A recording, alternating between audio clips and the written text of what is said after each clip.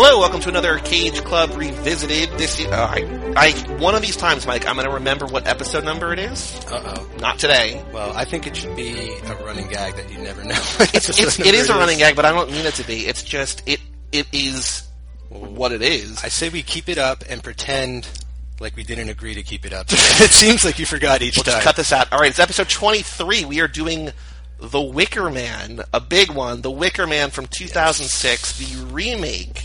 Okay. The wonderful, wonderful film. We are watching the DVD. Wait, which version are we watching? Because there's two versions of this. So this is the non-theatrical. This is the extended version with shocking alternate ending. Yes. All right, so it's the one with the bees. This is considered now the quintessential version. This is just, The Wicker Man. This is canon. All right, I'm going to hit play. All right, press play. We have, as always, we have Cage Club Movie Bingo. If you go to cageclub.me/games, you can download your own bingo card, play along. It's, There you go. We'll see if we win. I think Warner Brothers? This is a pretty big movie. Yes. I think we might have a winner. Pretty soon, too. A lot of stuff happens very quickly in this movie also. We're going to have to try and keep up. Should I turn it up a little, too? Sure. So far, we have 3 production logos. I have Saturn Films. So we added last time Cage's producer, Saturn Films.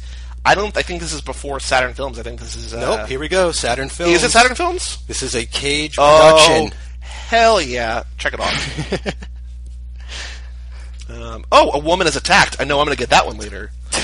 So we are joined today. We teased this a little bit last time. We are joined today by a couple members of the Bergen Record, the finest newspaper in North Jersey. We are joined by Chris and Ann. Hello, Chris. Hello. So, you may not know, but there are multiple Cage movies where he punches or kicks a woman. Ooh. Just straight up, not like sugar-coated, just like, bam. So at the end of this movie, he will punch a woman in the face. Does she have it coming? Or is she just a lady? He thinks she does, but she's totally in the right. This is a crazy movie. So this is a remake of a 1973 cult classic movie. This is from 2006. Yes. That movie tonally very different than this movie, the original. So the problem with this movie, in the grand scheme of things, is that supposedly the director Nicolas Cage wanted to make a very black, very dark comedy.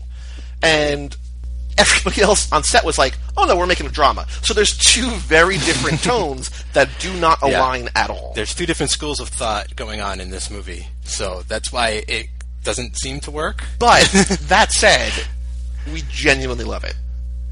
Was this terribly, deeply panned? This is why they considered one of his best worst movies. So this is Cop Cage. Cage. Cage is a cop. He's been a cop multiple times. He's a motorcycle cop? He's got a motorcycle He is a motorcycle cop. Awesome. Everything's not going to be okay, which he will learn very soon. This... Cage driving. Cross that off. Sunglasses. Right away, though, it's about to go down. Yeah. I mean, he looks the part. So here's one thing that we've learned. And so this is going to be a weird Case of Revisited in that we're sort of talking to you, the listener. We're also talking to Chris and Ann. But we found that Cage, more so than just about any other actor, can really do every genre. And, he looks the part. Mm-hmm. Whether or not you think he's a good actor, whether you think this movie is good or not, he looks like he could be a motorcycle cop, which, that's nothing to sneeze at. No, I mean, the uniform makes the man, so I feel like he pulled it off very well. Manners makes the man. Yeah. And shoes. He also... Oxford for 4 bros. Oh, no. That is so cool. I still love that he scoops the baby doll without slowing down. Yeah, because it's the Black Widow move from the second Avengers movie where she picks up Cap's shield. I was like, oh, that's the Wicker Man. I'm sitting in the theater going, oh, that's from the Wicker Man. I thought you were going to spoil the fact that this is actually his daughter. No. But the baby doll on the side of the road kind of thing is that's the ultimate metaphor for the entire movie right there. Pretty much. No, but this takes place in modern times. That's the one thing about this I wasn't sure. I think so. Okay. I wasn't sure if it was in the 70s or something. Well, the cars are old. Right. I don't know. All right. It's a movie beyond space and time. So that's actually Cage's daughter. This is a spoiler for the movie. He doesn't know it's his daughter. but he's going to be sort of drawn into this whole mystery on this island that's purely populated by women with no men around, and we're going to learn a little bit more about that. Yeah, he's being lured. They're fishing for Cage right now, basically, is what they're doing. So the doll dropped on purpose to bring him here. But we're never sure if what happens next is on purpose or not. Because it's very jarring, and it's very dramatic, and it's about to happen. Joey, do you remember what I'm talking about? I think so. So what's weird about this, Chris, is that, we've mentioned this a couple times before, is that, this is now the third time I've seen this movie. Oh, there we go. Yeah, and now they're just dead. Jesus. Yeah. That's not a dark comedy at all. No, it's just not funny. Right, it's trying to start out as a sincere horror film or dark thriller of some kind. I said trying. Fire will become. I feel like that becomes a big theme too later in the movie. Oh yeah, there's going to be fire coming back. This is a very elemental movie in that regard. What's kind of cool is this starts so grounded in the real world, and then it really goes, by the end, you're in a fairy tale. I feel like, people dressed up in bizarre costumes, having tea in the middle of a field, it's just all this imagery. We gotta say that's a great cold open. That is a nice cold open. Nice. I like when the title is also an artistic title, it's not just font, it's the actual poster. But yeah, by the end of this movie, it's going to be fairy tale land. So now he has, this is his PTSD, sort of, right? He's is he off the job now? Is that what this is? He's taking some time because of that very incident. Yeah, because he could have saved that little girl and didn't save the little girl. Plus, I also feel like that's, if you've involved in that kind of accident, you're going to want some time off, maybe? I don't know. It's very traumatic. You got to stay busy somehow. But this is the third time I've seen this movie now, and I've never seen, Lawrence of Arabia or It's a Wonderful Life. There are movies. I'm going to see Cage movies. By the time I die, I will have seen every Cage movie probably 4 or 5 times, and I still might never see good movies. Yeah, I haven't seen Lawrence of Arabia either, so I've seen the first 20 minutes. I haven't seen Gandhi. I feel like Gandhi is a massive hole in my list there. But yeah, I think something else to pay attention to. I think blonde people in this movie are sort of sinister, right? Because when we get to the island, there's way more blonde people. Yeah. And the blonde people, he just interacts with blonde women before he gets there. That's it. I don't know if that's something, but I throw it all out there while we're doing these commentaries. Well, so the thing with the podcast is that we talk however long we need to talk about it, and then we edit it down and we edit stuff out. If there's gaps, if there's pauses, if we're not sure what we want to say, if there's dead air, whatever. Here, this is meant to, for what I still don't know who's listening. These are meant to be listened to while you watch the movie. So there are stretches where Mike and I just don't talk. I'm like, well, can't edit that out because there's the movie happening, and so there's reason to throw things out there just because you got to fill the air somehow. So one idea I came up with just now, as a matter of fact, about this movie? No, well, about these commentaries, something we might be able to do in the future. So because now we watch them with the subtitles on, just so we could keep track. If we read them out loud, if we read the movies. I think that comes from my podcast, though. Maybe I should explain. Your novelization? In my podcast, I also read the novelizations of the movies that I watch, and I have a session at the end where I do a book club, and I read passages from the book. You would not believe the insanity. We just recorded a Resident Evil. Yeah. So as far as I know, Mike wasn't reading a lot of books, and then he started a podcast, and now he's just reading garbage books. I guess it's a step in the right direction. So I've read all of these since December. 1, 2, 3, 4, 5, 6, 7, 8, 9, 10, 11, 12 books, all pretty much. But that is the novelization of Superman 3, the novelization of Jaws the Revenge, aka Jaws 4, Rocky 3, Resident Evil Extinction. It's honestly remarkable the amount of time that, no offense, Mike, that Mike wastes with these garbage books. But you got to admit, they make for a good show. Like, you were just on my last episode. You seemed to like that session. Oh, no, it was great until you got to the thing. What was the incredibly, sexist? Oh, there was a few, actually. There was the backstory of the characters real quickly, where one was a cop. So in the movie, there are, in Resident Evil Extinction, it's an island off the coast of California, Summer Isle. Yeah, that was a huge... Also, he's going to... he's going to go over... He'll cross county lines, and he'll have no jurisdiction where he will claim to have jurisdiction. And he just arrests the shit out of people and other people's... He's investigating. He's trying to get to the bottom of, what's going on here. But have they mentioned an island yet? Or is that the first way they mentioned an island? So I think he got a letter. I think we missed a scene where he got that letter, which is from his ex-girlfriend or something, right? And it's like, hey, I'm out on Summer's Isle or whatever. I think he's trying to figure out what that is. Because he's a cop, and he's not really a cop right now because he's sort of on leave or whatever, and so... And at this point, I'm not even sure that it's an actual island, per se. It ends up to be an island, but that's just sort of the brand name, I think, for their honey, Summer Isle, at first. So, yeah, this movie is super misleading. There's a lot of red herrings and things, but most of it's red herrings. Well, as we learned from Snake Eyes and was hammered home in Seeking Justice, you need 5 people for a conspiracy, and there are way more than 5 people in on this conspiracy here. Cage is pretty much going to be the only one not. Yeah, eventually when he gets to Summer's Isle, it will be the entire movie against him. It's man versus the world, basically, and they're all just women who essentially want to kill him. And I kind of like that as a movie, though, the idea that the main character is totally out of the loop in a lot of ways. He's a real dum-dum. But thinks he's in the right, too. He is in the right. Well, sort of. He shouldn't really be...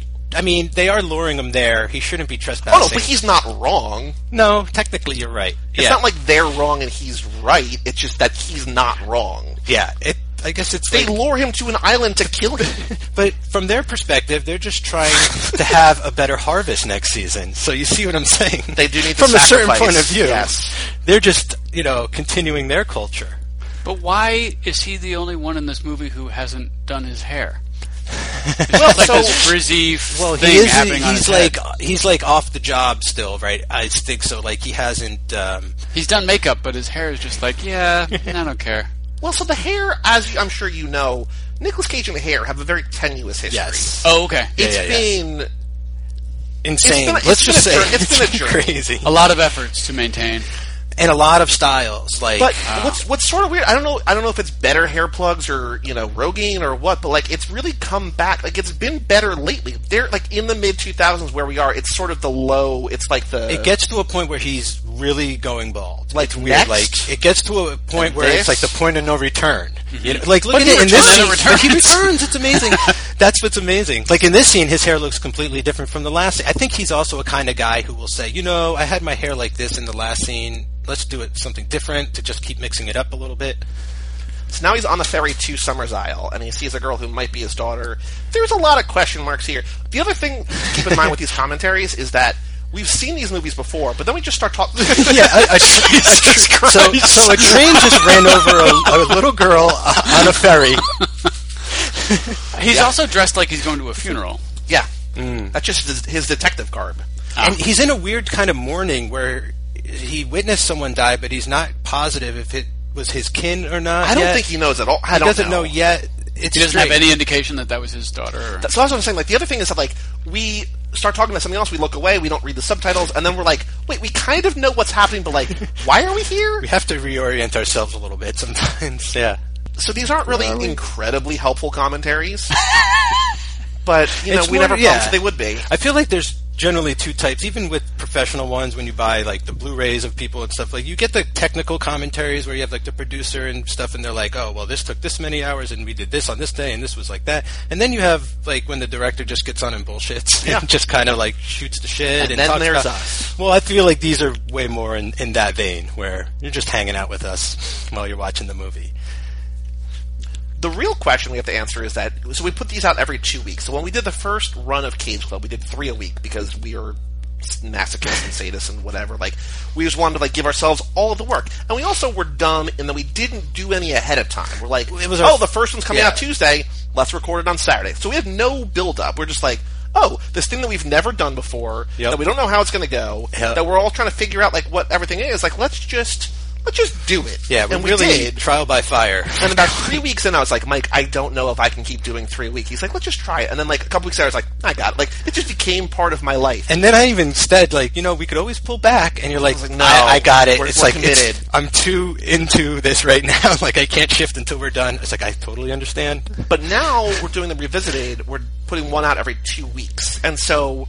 in a couple years when we catch up, I guess we're just going to go back and rewatch them. Yeah, that's what I figured. I mean, kind of like with your Fast and Furious podcast where you will watch those movies forever on a loop. Like, I feel like in a way we'll never stop watching the Cage movies either. We'll just start over and figure out a way to talk about them. And, in case you're wondering, there's almost always a Cage movie on TV. So if you have, like, if the more movie channels you have, the higher probability that there's a Cage movie on at any point. That said, download our Cage Club bingo card at cageclub.me/games. Which I'm doing exceedingly poor on today. I'm really surprised, though, when I look over my card. I got a good card, and this is a good movie for this. But Cage wears a hat. Got that. Wacky wardrobe, not yet. This is the way he gets to the island? Yeah, so this is how it's a ferry to a plane. He sneaks... To a plane to walk through the... climb up a cliff. He sneaks in. So here, this is one of the all-time great... We're like a minute away from one of the all-time great Cage lines. You know what I'm talking about, right? Yeah. What's in the bag? Well, so the island doesn't take kindly to... outsiders. Or men in general. It's primarily a all-woman island. It's like a commune, in a way. It's a cult, basically. It is a cult. Have you been following the Smallville sex cult? What? No. So wait, Smallville, the TV show? Yeah. Oh, the lady from Smallville. Oh, Allison I thought, okay. Yes, No. Yeah, not related to Smallville. All right, I thought it was a couple of weeks ago, I saw this show. I saw Kristen Kreuk was questioned by... Yeah. And she was like, I have nothing to do with this. And then, like, Allison Mack got arrested. Yeah. And I was like, wait, this is a thing? Yeah. Oh, here we go. This is he states his business here. It's as if they've never heard of law enforcement. Here we go.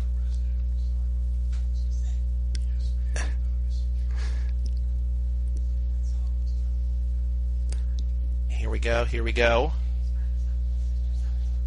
We never get an answer to his question either, by the way. The question he's about to ask?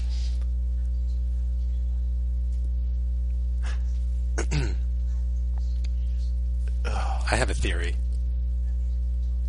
So the bag is dripping. Great line read. Shark? In what world does your mind default to shark? What's in the bag? A shark or something? I think it's because we find out later that he's been murdered. Maybe it's part of the pilot that dropped him off. Maybe, I don't know. Oh no, because he comes back later. No, the plane's there. The plane's there, but the pilot's gone. Yeah, maybe. But would they have time? I'm crossing off X-Files connection because he's investigating. That's one of the most tangential connections we've come up with yet. Like just also Twin Peaks connection, which I have not crossed off yet, but. So the bingo card is assembled from things that we know from different things, but as Mike and I are watching these movies, we're like, we should have one where, like, the movie takes place on a holiday. Like, which here, it's May Day. That would be a good... Oh, that's right. Yes, it is May Day.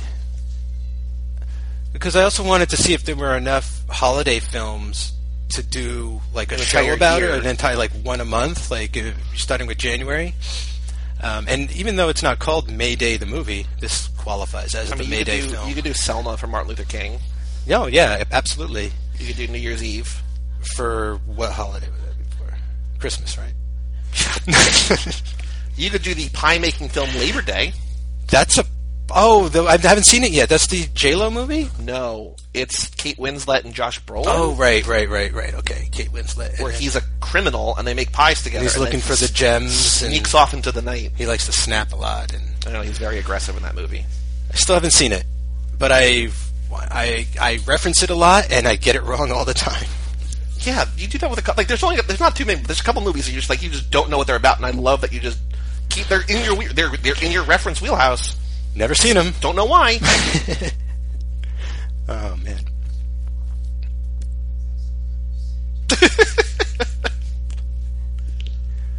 Okay. So now this is his ex-girlfriend, I think, right? Or yes. Is it not? Yeah. Well, so this is right. She's the one looking for Cage. Yes. She's the one that you find out sent the feelers out. She's the one who looks like nobody else on the island. That too, right. The only one that, right. So her story turns out to be she was born on Summer Island, and lots of children are like this. They are sent out into the world to live amongst us.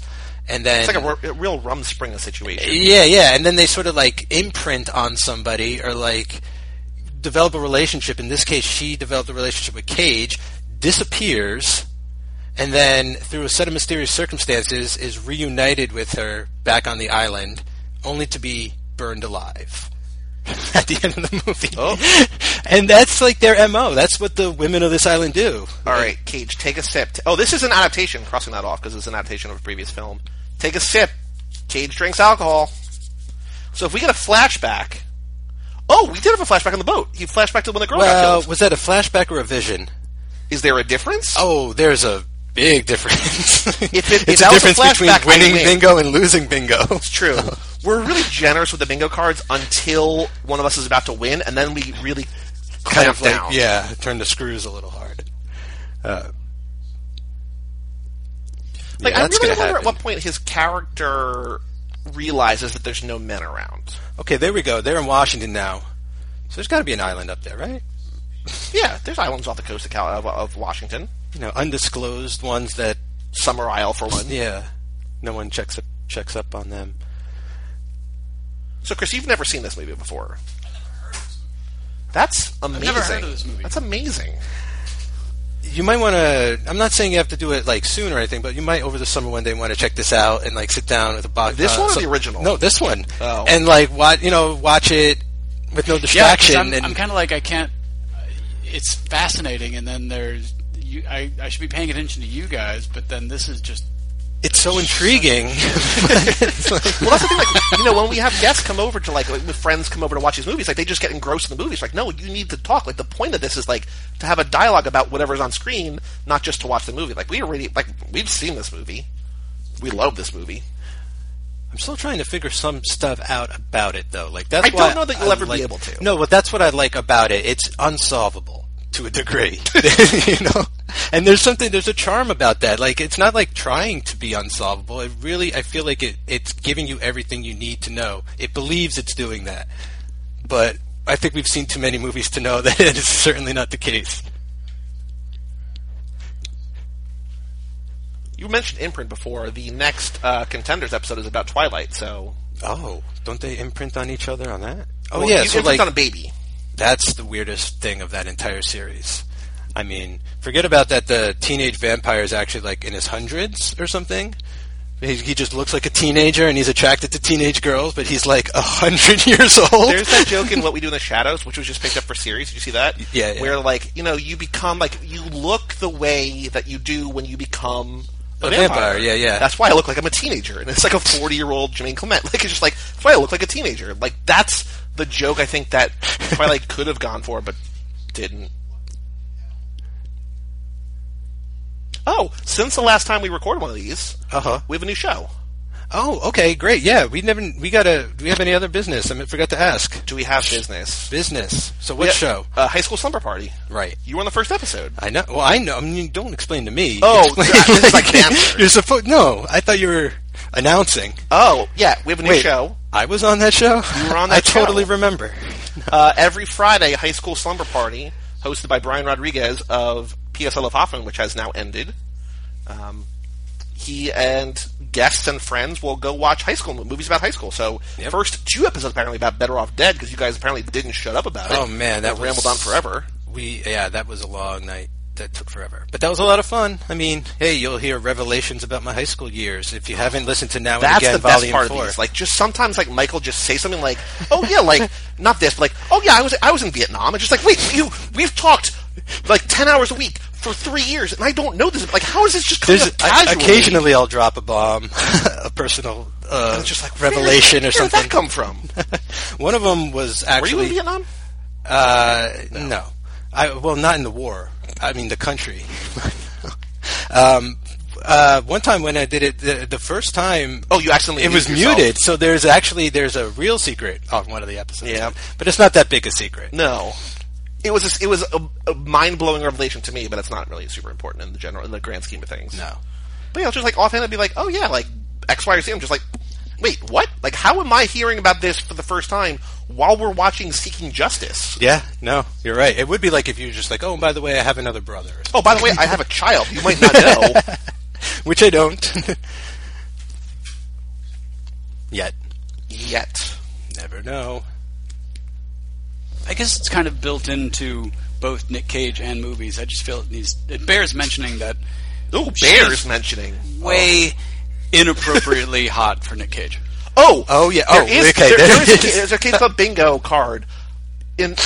Impossibly attractive woman finds Cage irresistible, because that is something that happens in just about every movie. That's just like not even just mildly attractive, like hey, good looking, but like I need Jessica to Biel, jump like, you. Attractive Jessica Biel cannot get enough Nicolas Cage at this point in his career. Just like prancing around in a he's still towel. a leading man, and so you need to have that love story to hit the 4 quadrants or whatever. Just well, yeah, I mean, we love him, but at the same time, why are you so smitten by this guy? Yeah, because he's horrid. Well, that's harsh. Well, I mean, just physically. Well, I'm sure he's a person. So early Cage is. He was 18 years old. He had basically LeBron James syndrome, where he was a man out of high school, and he still looks older than I do now when he was 18. Yeah. Just cut and shirtless in every movie, and had messed up teeth, but otherwise, but he was literally a young man. He was a symbol. man, but young in age, and it took him it seems like it took him 15 years to change any kind of look whatsoever. Yeah. You know. But now, he's no longer necessarily... I mean, he is still, in a lot of movies, a leading man, but he's also sort of now finally embracing, the character actor, the supporting actor role, and that's great. He doesn't have to have, this, forced-in love story. He's in Snowden, which is not a great movie, but in Snowden, he's great. He plays Snowden's mentor, and he's just, this, retired general or whatever, and he's just, this crazy tinkerer in his office, and just got, 3 scenes. They're great, and the rest of the movie's whatever, but he's great in it. Yeah, heavy chain smoking in that one. Oh, this is a flashback. Oh, there we go. There's the flashback Bingo. of the Vision, though. It's a flashback. Hit the triangle. What's the time? Timestamp 26. 26:21. And the flashback continues. Now, would you say that... Oh, the girl's gone now. I mean, I'm going to get a woman's attack later for sure. Ben Affleck? The Lost podcast. So we also were going to do a Ben Affleck podcast. And then within the span of 36 hours, 3 different news stories came out. We're like, oh, this guy is a creep. Literally, the eve, we recorded one episode. And the eve of the next episode, all this news broke about Ben Affleck being just him being creepy with reporters and him, and inappropriately touching all this different stuff. And so we were like, we got to call And we're it like, audible. oh, there's going to be... And, nothing else has come out about it, which I guess is good for him. But I still feel like we dodged a bullet there. Yeah, well, now we're doing Charlize, and it's trying. I'm having fun watching her performances. I think more than I'd have watching Affleck. I don't know if you saw the post on Twitter, but yesterday was Natasha Richardson's birthday. No. So, I mean, if she was still alive, right? But waking up in Reno. Oh, and that episode came out. Mm-hmm. Ah, yeah. So that, if nothing else, is just a time capsule. Her performance. So the biggest fight that Mike and I have ever gotten into on a podcast was on the Charlize Theron. I thought of another one we had, but it wasn't this big. Street Kings on Keanu was pretty big. Oh, well, yeah. But this was a real... Sometimes, in a movie, I'm just like, oh, no, I have no interest in this. And Mike's like, no, it's not that bad. Let me try to explain it to you. This one, I was like... So there's a Charlize Theron movie called Waking Up in Reno, which... I don't know if you know Letterboxd, but Letterboxd is a social media for films. So you can, log what you see, you can rate, review, you can follow other people. It's sort of like diary Instagram or whatever. Yeah. You can do lists and everything. So if you go to an actor's page on Letterboxd, you can see the default sort is by popularity. So Mad Max is the new Mad Max is the most popular movie on Letterboxd. More people have seen that than anything else. So if you look on Charlize Theron, the first one, the Mad Max, and it goes down the next most popular all of it. So her least popular movie of all time, just based on the number of people have seen, is this movie, Waking Up in Reno. And it's got bad Metacritic and bad IMDb, and we're just like, oh boy. And then I watched it and I was like, oh, this is amazing. Like, it's like this, like, road trip goofball movie with, like, her and Patrick Swayze and Billy Bob Thornton and Natasha Richardson. And I was like, it's dumb, they're dumb, but it's amazing. And I go on the podcast, and Mike is like, I hate this movie. I hate you now for liking it. No, did I say that? No. But basically, that was what you. That was reading between the lines. To this. Yeah, I almost walked off the show, I think. I know, and we had a guest on, and she was like, oh no, like, she's like, this is a bad movie, but like, I liked it, and I was so glad that Mad Holly Gore was on, because she defended me, and I was like, no, Mike, but she also defended me, too. She's like, yes, it's bad, but Mike, you're losing your mind today. I was like, yeah, I am, but... And so then, for like, the next 6 things we recorded on 6 different shows, Mike had this apology tour. He's like, look, I was having a bad day.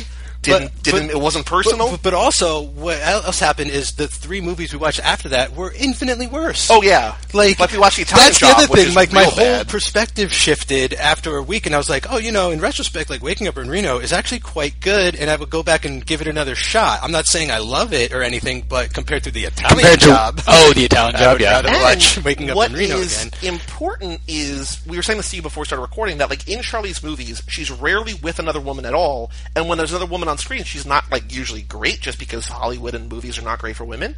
But in Waking Up in Reno, there is a true, like, especially for this kind of movie, it's mind-blowing still. There's a truly genuine female relationship between her and Natasha Richardson's character. And I'm like, in this stupid movie, like, there's like this genuine heart and empathy and pathos and everything. And I was like, this is remarkable. And Mike's like, yeah, but fuck that. Well, I liked it. It's just in the wrong movie for me. I was like, they're throwing it into the middle of this, like, hillbilly comedy. And so, yeah, it was a great moment, and they're great characters, but I just feel like they're in the wrong place. The whole movie is they're taking a road trip from, like, New Orleans or whatever up to Reno to see Truckosaurus. Robosaurus. Robosaurus. Which is like a giant, like, car-eating dinosaur at, like, a monster truck rally. And that's the movie. They're just going there, and like the things that happen on the way. And Mike's like, "This is a dumb movie." I'm like, "Why does like this need to have a plot? Like it's just like goofy." And could not win Mike over. So he apologized on this show. He apologized on Watch It Their Own. He apologized on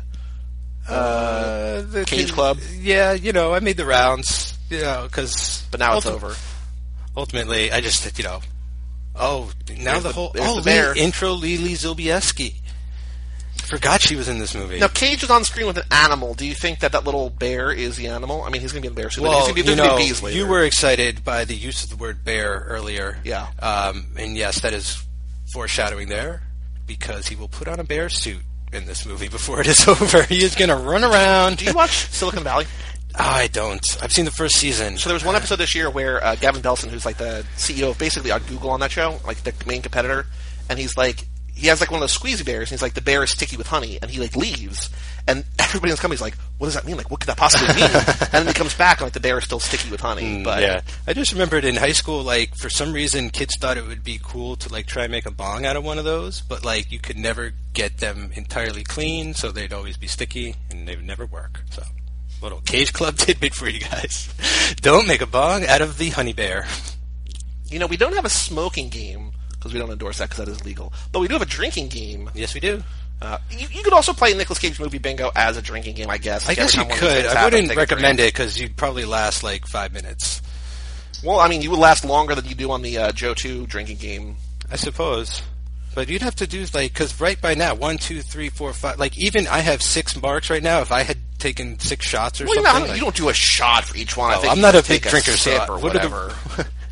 Gotta delegate the rules. You're not a big drinker until we all get together at Gold Sounds. Okay, so that was a lot of fun, and I had not like drank like that in like 3 years, and I was pounding shit that day. I don't know where I was coming from. So we have probably about a dozen different hosts on the Cage Club Podcast Network, and I do most of the podcasts either with Mike or with my other friend Joe. And Joe jokingly refers to himself as like a functioning alcoholic. He drinks a lot, and he is also just a really bad influence. And so we were at this bar with a live event, and Joe was like, "Oh, they have a shot and beer for $6. Do this with me." And I was like, "No, I'm not. I have to drive." And Mike was like, "I got a ride here."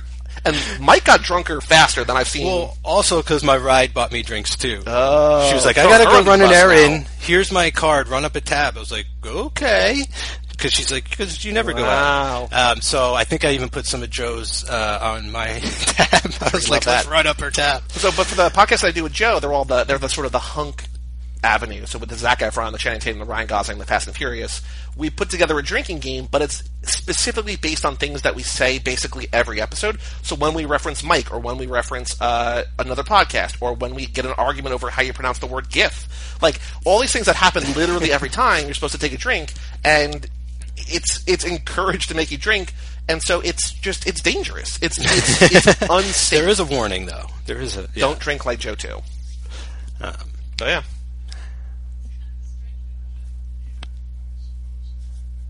Back to the movie. I feel like I'm going to throw that in every once in a while. But the thing is that we haven't missed anything. No, technically not. He's talking to women. He's been wandering around, getting nowhere, getting no answers, asking dumb questions. This is also I haven't seen The Handmaid's Tale, but it seems like kind of the opposite of The Handmaid's Tale in that. Oh yeah, that's kind of a good call. The creepy culture is a matriarchy. Oh, look at that deep reading of this film.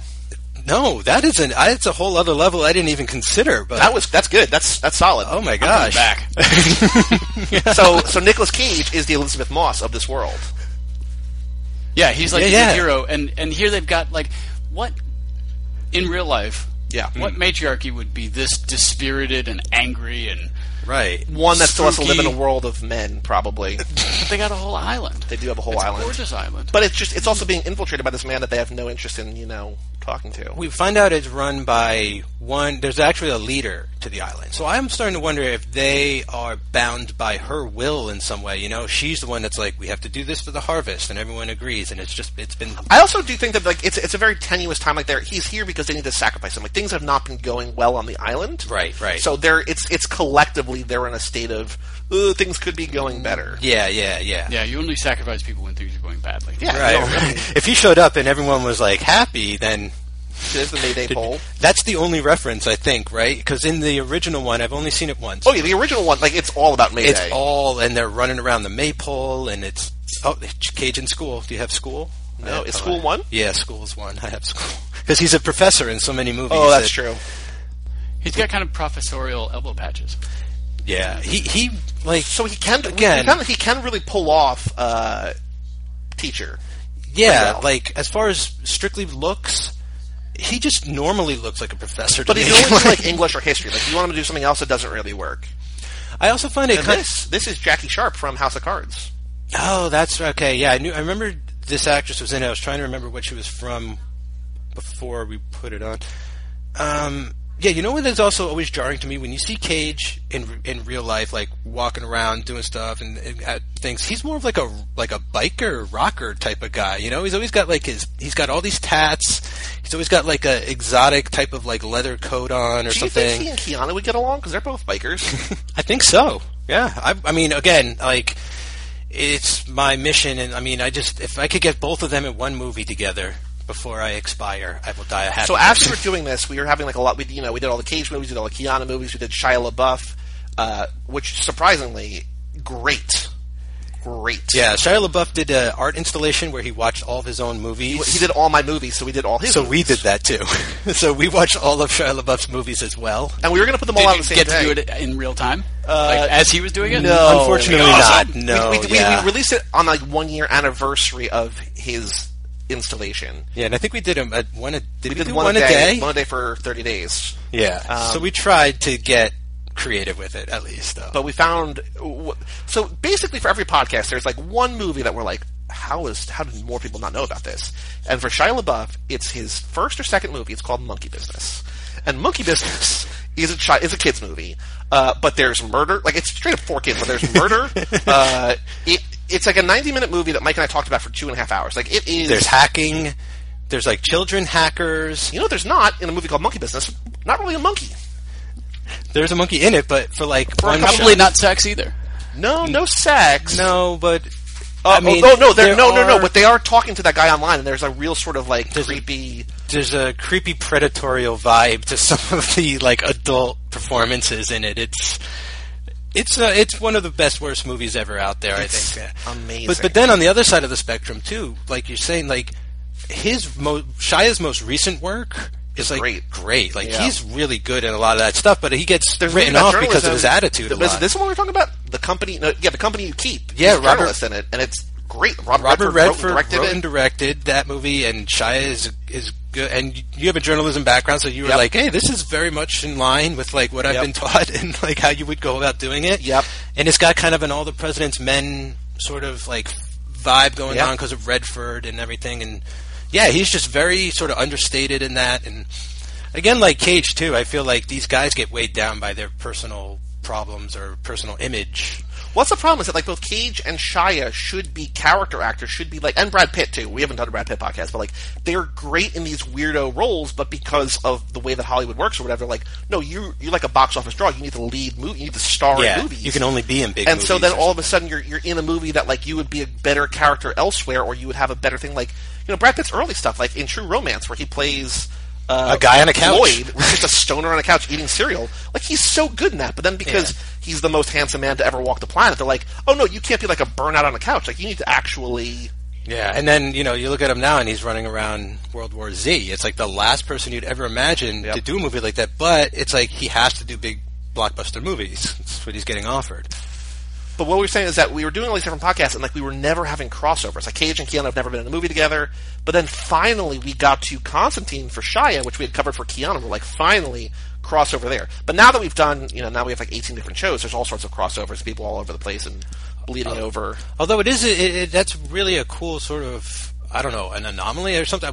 Something you find while watching an entire body of someone's work, how often they collaborate with certain people and how well those that will work together. Like Cage was with Steve Buscemi in like 4 movies. And like you think about them, like where are they ever together? But like it's like 4 movies together. Yeah, and like Lawrence Fishburne as well. Yep. And then we found out with Charlize and Frances McDormand were in like 2 movies together. Back to back, yep.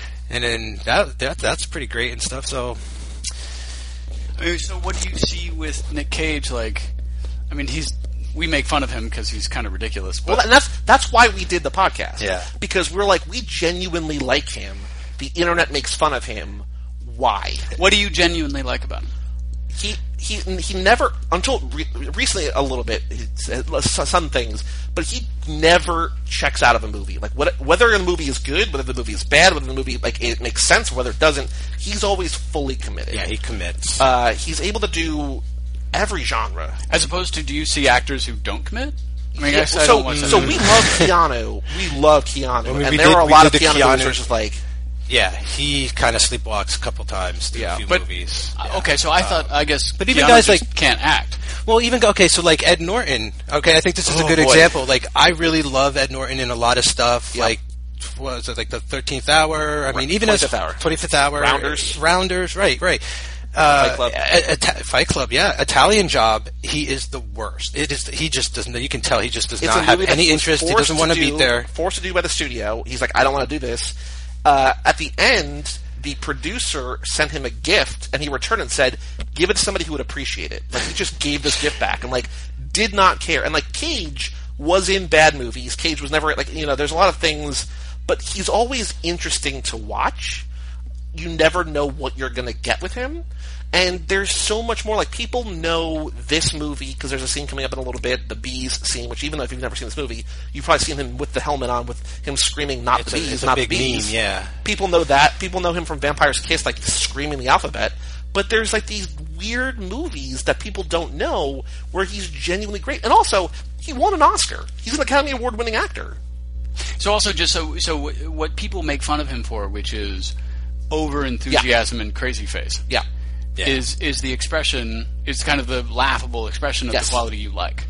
Well, he takes everything seriously. We enjoy it because it's fun. It's fun, but there's more. We just know that there's more to it than just him losing his mind. And I feel like recently, in these smaller movies or whatever, this is actually sort of interesting. There's a movie that came out a couple years ago called The Trust with him and Elijah Wood, and it was these 2 directors, these brothers. It was their first film, and I saw it at South by Southwest because I was living in Austin at the time, and they said, if you make a movie and get Cage in it, Cage will eat up your entire budget. Like, your entire budget goes to Cage. But if Cage is in it, people will see the movie. And so it's like a trade-off. Like, am I able to make a movie basically for no money and get Cage in it? This still applies. Still applies. Yeah. And also, that's like actually like a good movie and whatever.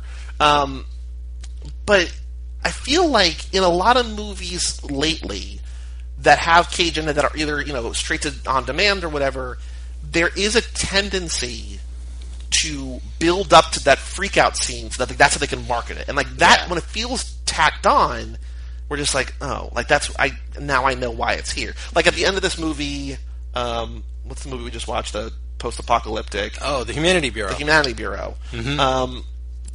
He just freaks out at the end for no reason. Yeah, and we're just like, oh. Yeah. It's just to kind of check off a box sometimes. Yeah. But like they're able to take that and put it in a trailer and be like, look, it's a Cage you love. And then they just get like people who are drinking with their buddies on a Friday night, like, let's just watch this like bad Cage movie. And that is a bad Cage movie. I don't like that one. He loves that. I liked it, but I mean, it's a bad movie, but it's in my wheelhouse. It's like this.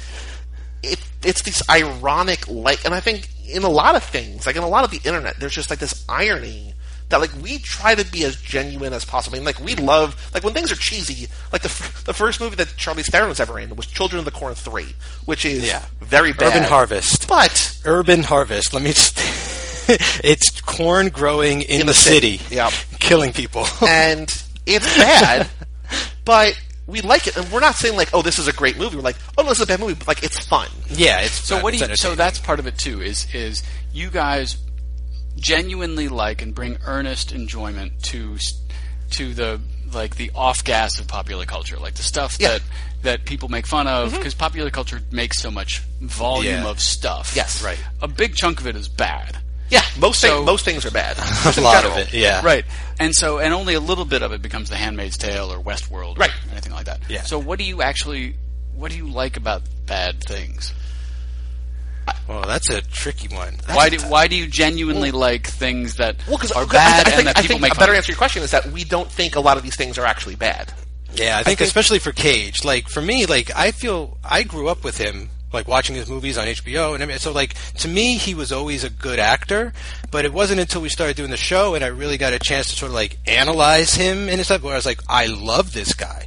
Like sure, I understand like he can be taken as a joke sometimes and all this kind of thing and I accept that and I think that's fine and everything, but for me deep down like I don't know, he's operating on another level that a lot of people really aren't willing to like put themselves out there on. Like he's really putting himself on the line every time, and like that, I don't know, that's really admirable, and like that takes a lot of courage. And you see people, I love Clooney, but you know what you're going to get every time you see Clooney. It's Clooney. Cage, there's always that chance that like you're going to see something you've never seen before, and I don't know. I mean, I guess I like things that entertain me. If the general public thinks that is quote unquote something bad, I just think it's a matter of taste. Like I can understand something not being quite as good as the next thing, but if I'm happy after watching it and entertained by it, then I'm going to consider it something I like. And I also hate the term guilty pleasures. Like I don't think that should be a thing. Like I don't think you should be embarrassed by what you like. Like this could be like I know The Wicker Man's bad, but I like it. Like that's my guilty pleasure. Like no, just like you like it. Like I like this movie. I know it's not good. And I think there's definitely a difference between like bad and not good. Like there's just like we're not saying this is good, but we're just saying it's not bad. And I think that there were some interesting choices made, and that Cage was doing a thing and committing to certain things. And maybe that's not good, but it's fun. And I think we've done across the network. Not just me and Mike, but all in all, like 500 episodes, and I think the more you watch, like whether you're talking to them or not, but the more you watch things, the more you think about things, the more you're able to realize why things, like, even if you can't articulate, you like know that something is good, sort of know why it's good, or why something works, or why something is interesting. And we see that with Cage. We saw that with Shia. Shia's doing everything crazy, and the same thing. Believe it or not, Channing Tatum is able to commit to things and also actually genuinely act. And it's like, oh, this guy that people know as Magic Mike is actually like a great actor. And then you watch, This Is the End, where the movie where like everybody dies, they go to heaven or whatever, and he's playing a bondage gimp dog, just like on all fours, doesn't like in a full leather bodysuit. You don't even know it's him, and like it's just he's willing to commit to it. It's just like, oh, okay. Yeah, it's like the one guy you think would be so vain, and he just like completely the opposite or something about it.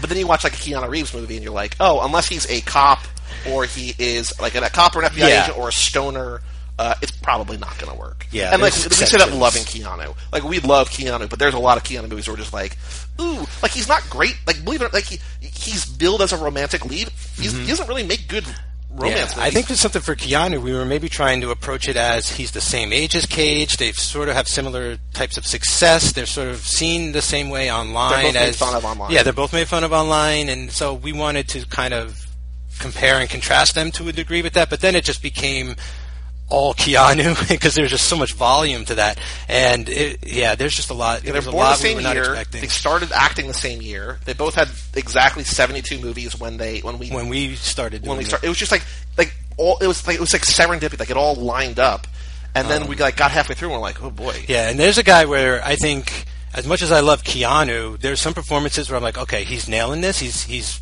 really bringing it home, and then there's others. And then you watch Dracula, Bram Stoker's Dracula. There's others where I'm more like, okay, this must be how a lot of people view Cage. Sometimes it's like I get that from Keanu. I see, because he's so one-dimensional. Yeah, that's part of it. It's not it's like he's not the greatest actor. Things, he's just not. He's just very charismatic. He has a bag of tricks. But it's kind of a very small bag. But what he can do is so amazing. Like Point Break, Speed, like his cop roles are incredible. So like he really doesn't need to be a good dentist or professor or you know what I'm saying? Like he can just be a cop. That's fine. He's played a dentist. That wasn't just like a. He has actually played a dentist. But he's also really good as like what we call. So at the end of every podcast, like when we quote unquote catch up on an actor, we have an award show. So like we did the Cage Awards, we did the Keanu Awards. So for Cage, we did the Golden Peaches because there's peaches in 3 or 4 different movies. For Keanu, we did the Golden Hot Dogs. And so for Keanu, a category that we didn't do for Cage is Best Archetypal Role. So we did the 3 good ones were like FBI agent / cop, dead girl, third dead blonde girl, maybe. Yeah. Or the same girl over and over. Might again. Be the same girl from before. Yeah. But like Blank Slate, like if you look at him in the Matrix, the reason he works in the Matrix is because like he's this guy in a new world, and like you believe he's a guy who knows nothing. Like you're just like, he's a dummy. Like he plays a really good because he is for us. Yeah, right? Yes, exactly. Yes, and I think that's why a lot of like, I mean, I think he's an attractive dude, so like you're gonna fill the seats for the women. But I think a lot of guys appreciate that about his acting. Is like you could literally see yourself as that guy because you could just imprint yourself on him because he is such a blank. That's the term of the day. I think last time we recorded, what was the term? Witch hunt or fake news? No, it was witch hunt. Witch hunt, because we almost watched Season of the Witch, but.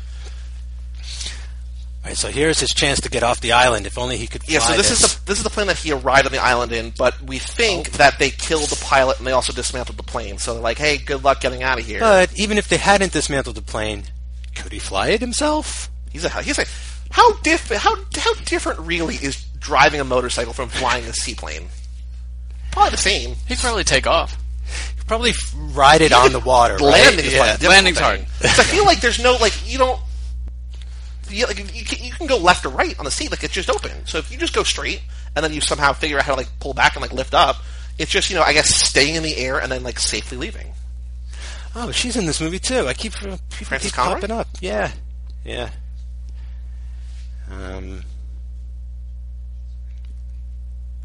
We still haven't met the main. Would you consider that the beach? The water side he's buying? It's not really a beach. I don't know. It's more of a coast. I already won. You already won. What are you trying to fish for here? I need Cage to work out, and I'll have won. I don't think it's going to happen. No. I'm going to get a couple more, I can tell you that much. Cage is on the phone. He was on the phone earlier. I'm going to look this up real quick. I want to see who else is coming up, what her name was. So there's Lily Sobieski, there's Frances Conroy, there's... I don't know. Ellen Burstyn. Ellen Burstyn. Ellen Burstyn's the one in charge of the island. She's in charge. Okay. I kind of like how the movie sort of doles out their stars like that. Like every 20 minutes we're getting like a new character. It's like, it's confusing Cage and it's keeping the story kind of flowing. That's also like, hey, we have Frances Conroy for 3 days. What 20 minutes of the movie can we put her in? Oh, here, this 20 minutes. Yeah, it does seem a little bit like that. Like we have, like, where was Lily Sobieski when he got to the island for the first couple hours? Like we didn't, because they never interact until that final scene where they're all together. Like they're all separate. They've most likely filmed first because they had everybody together like on that same day. Oh look, that's straight up Handmaid's Tale too. Oh yeah, look at that. See, Chris is like, this is his first one. He just gets it. I mean, I don't like that I don't like how little he likes Cage, but he gets it. I gotta say, I haven't seen that many Cage movies, so I'm just kind of. Well, I've only seen the highlights of his face. For you. I feel like that's a common thing just in general now when people are chiming in. Like, I kind of tried to make it a point early on, like. Back when Ocean's 11 came out, I was like kind of trash talking it, and then I saw it and I was like, "Oh, this movie's amazing!" And ever since then, I kind of tried not to trash a movie I hadn't seen or anything. Yeah. And I feel like people haven't seen Cage enough to really trash him already. You know, yeah. I feel like I've seen Raising Arizona, which is great, and then I saw Face Off, which is okay. And I was like, "Wait, that's it." Your batting average is ridiculously high. I can tell you that much. Like, you know, you're not getting up to the plate a lot, but when you get up there, you are crushing really seeing it, yeah. I felt like I saw the highs and lows, but I could be wrong. No, you saw the highs. The highs. Yeah, you've seen the highs so far. So, I mean, I don't know, like, Face Off, he is playing Cage, but then he's playing as Travolta. Well, Travolta's playing as Cage, and he's playing as Travolta playing as Cage. That's a whole problem, not problem with the movie, but that's how it can be a little tedious, is that Cage isn't playing himself; he's playing someone else, and so. But that makes it better. Oh, I like that about it. I'm just saying it can make. I can understand why people find that film tedious, is because of they're playing each other. Because both of them are playing such outsized versions of each other. Yeah, that right. And it's like, I don't know. I kind of feel like Travolta's Cage is a little better than Cage's Travolta in that movie, and it pains me to say that so much, but. I feel like Cage is someone you could do an impression of easier too. I mean, my Travolta is basically just like Mr. Carter, like what more is there? That's another thing. Mike drops so many impressions, and it's staggering. They've sort of fallen off, but like the show was at a point like hosted by me, Joey, and like an impressionist. Yeah. What was the one that I did last time? Because I don't do impressions because I can't. Like I know that I can't. And I don't try. But I did one last time. You're like, that's actually pretty good. And I was like, what? What was it? It wasn't Michael Caine. You look at Michael Caine, though. I know. You won't bury another Batman. I won't bury another Batman is the line. I was like, that's a terrible movie. Doesn't sound like him at all. It sounds like you. I've been watching a lot of Graham Norton clips online because he just gets the most incredible, eclectic group of guests together. All together. And Michael Caine was on, and he's like, the way you do a Michael Caine impression is you say, my cocaine. My cocaine? Yeah, and that's basically now everyone could do a Michael Caine impression. My cocaine. My cocaine. Yeah, it's not bad. That's it. Was it the Graham Norton show that Zac Efron was on where he did the pole sideways? Oh, I didn't see that clip, but I watched Tom Hiddleston do like De Niro in front of De Niro. So yeah, that was tense, but he pulled it off. Did De Niro go for it? Or no, yeah. De Niro was into it. Yeah, I mean, I don't know if he was just going along with it because he was on the couch, and Graham Norton's like, "You've got no choice." But speaking of De Niro impressions, as we're recording this week was the 4-year anniversary of Neighbors. Whoa, we got the whole De Niro party. You talking to me? Hey, Falk, are you talking to me? What did I just recently watch? The King of Comedy. Have you seen King of Comedy? Mm-hmm. Okay, that is one of my favorite Scorsese movies, but I think that's top 5 De Niro performances. He plays a struggling comedian who is like obsessed with Jerry Lewis, who plays like a Johnny Carson type of character. Okay. And he basically, in order to get on his show to do his set, he kidnaps him. It's like the ultimate black comedy, like stalker fan. Sounds good. It's great. Yeah. There were a couple of movies like when Jerry Lewis died. I was like, there's a couple of movies like that, and like, was he in It's a Mad World? Was that him? He was in it very shortly. There's like a couple. I was like, I haven't seen any of these. I should see. But then like you're like, oh wait, Jerry Lewis was also like a terrible human being. Yeah. Who like would just be shitty to women and like say women aren't funny and all this different stuff. And it's like, maybe I shouldn't watch. The Bellhop is such a great movie, though. It's almost one of those films where you're like, well, I'll still watch Mad Max because of all the things that Mel Gibson said. Like, I have to let some things go, you know? Like, I mean, I'm never going to not watch, like, The Road Warrior again, you know? I know. I remember the first time I saw this wondering what the hell was going on with those red helmet things. Yeah, but now we know. It's Handmaid's Tale. Well, it's actually, they're bee handlers, right? They have, like, the beehives and stuff. Oh, boy. And I think the other men on the island, they're all mutes, right? Yep, they've had like their tongue cut out. Yeah.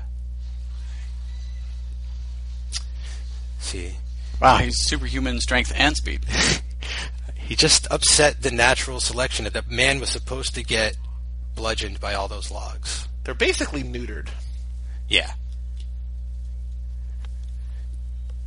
I'm going to cross off wacky wardrobe for the bee handlers. I don't remember Wacky Wardrobe. We're going to get there anyway when he puts the bear costume on. Also true. I mean, he's literally going to dress up as a bear and run through the woods in this movie. It's awesome. I remember on the episode of the podcast trying to be like, oh yeah, that harkens back to old, like, Grimm's fairy tales and stuff where, like, humans would transform into animals and save people. And, like, I was talking out of my ass so far in that episode.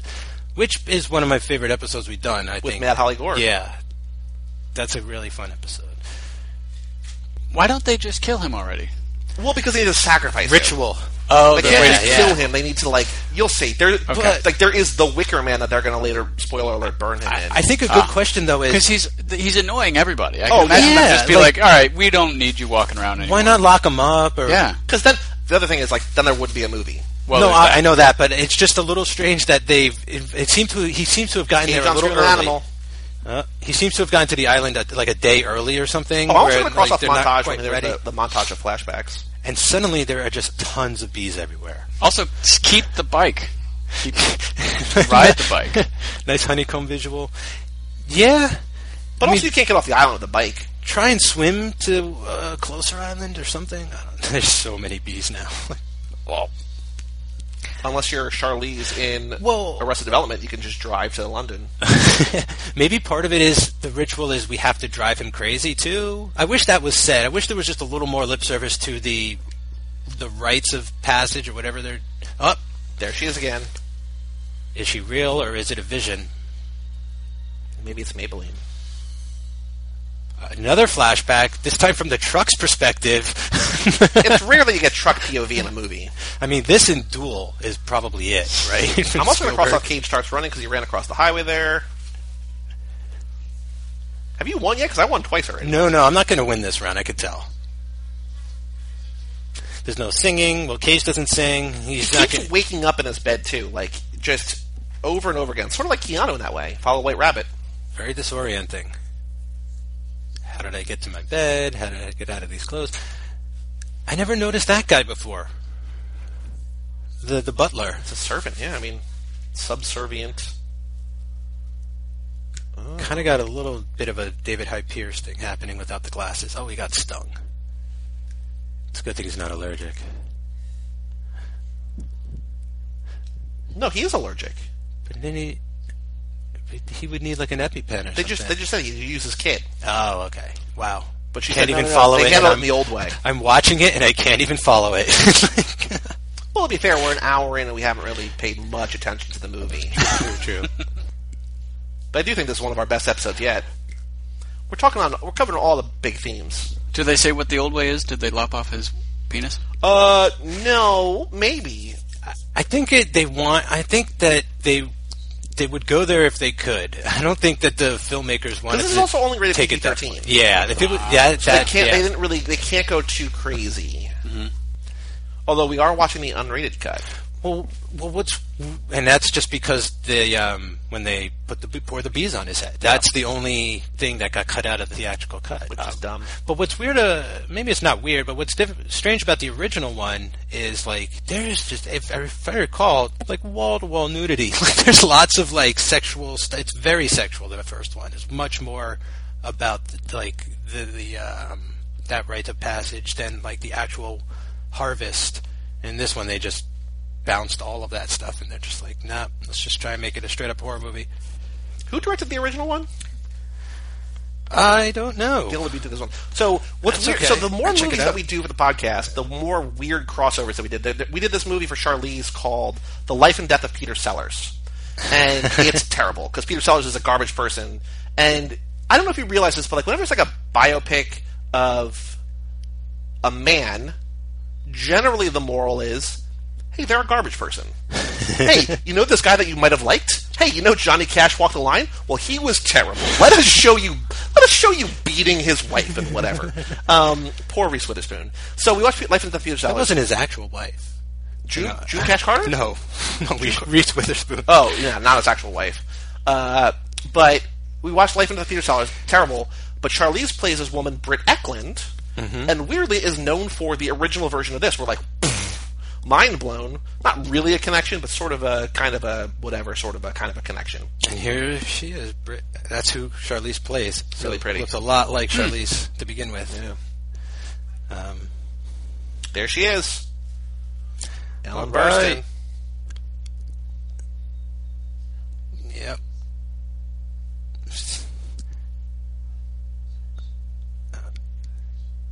I wonder if we were paying closer attention to this. I wonder, like, I feel like, because her outfit, very natural colors and everything. It's like honey, because she's the queen bee.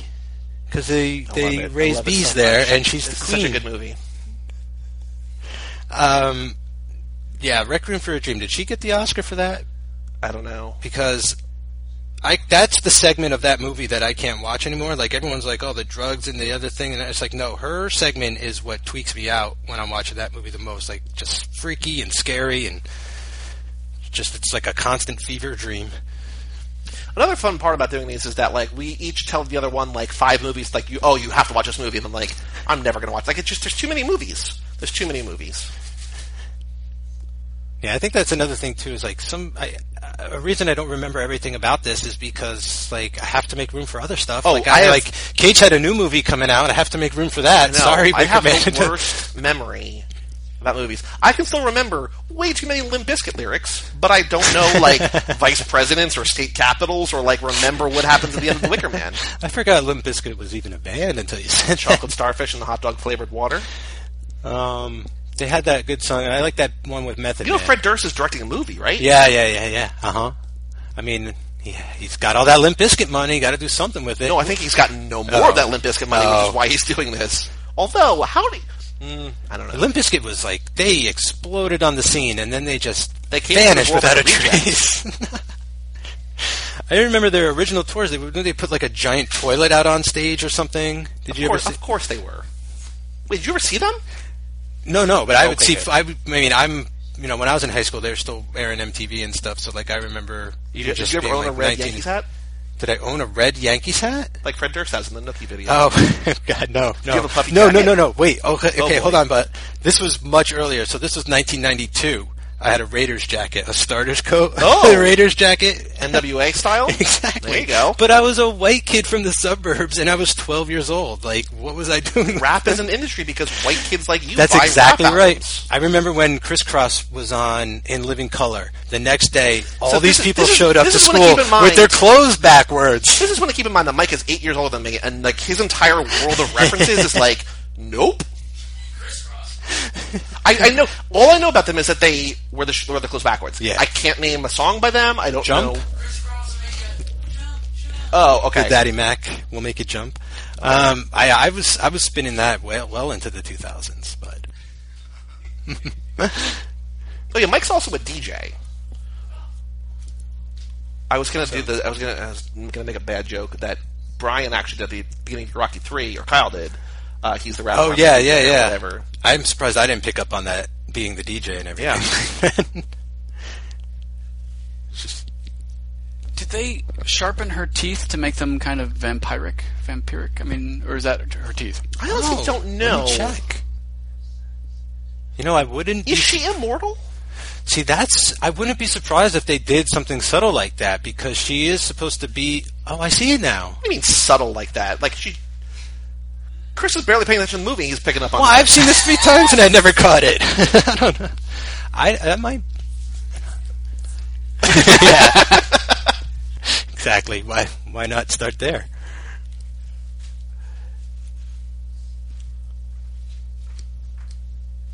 I thought that's a pretty legally actionable response on Vampire Lady.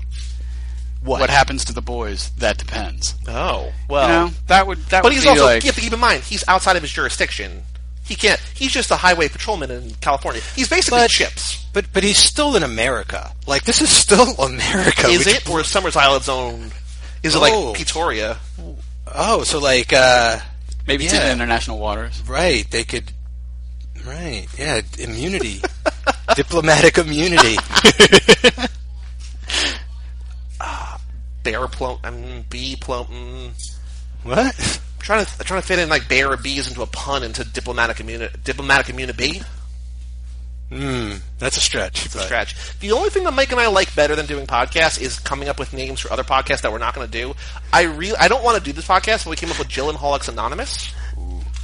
Just because it's a great name. Yeah. I want to do that show, though. We're not going to. No.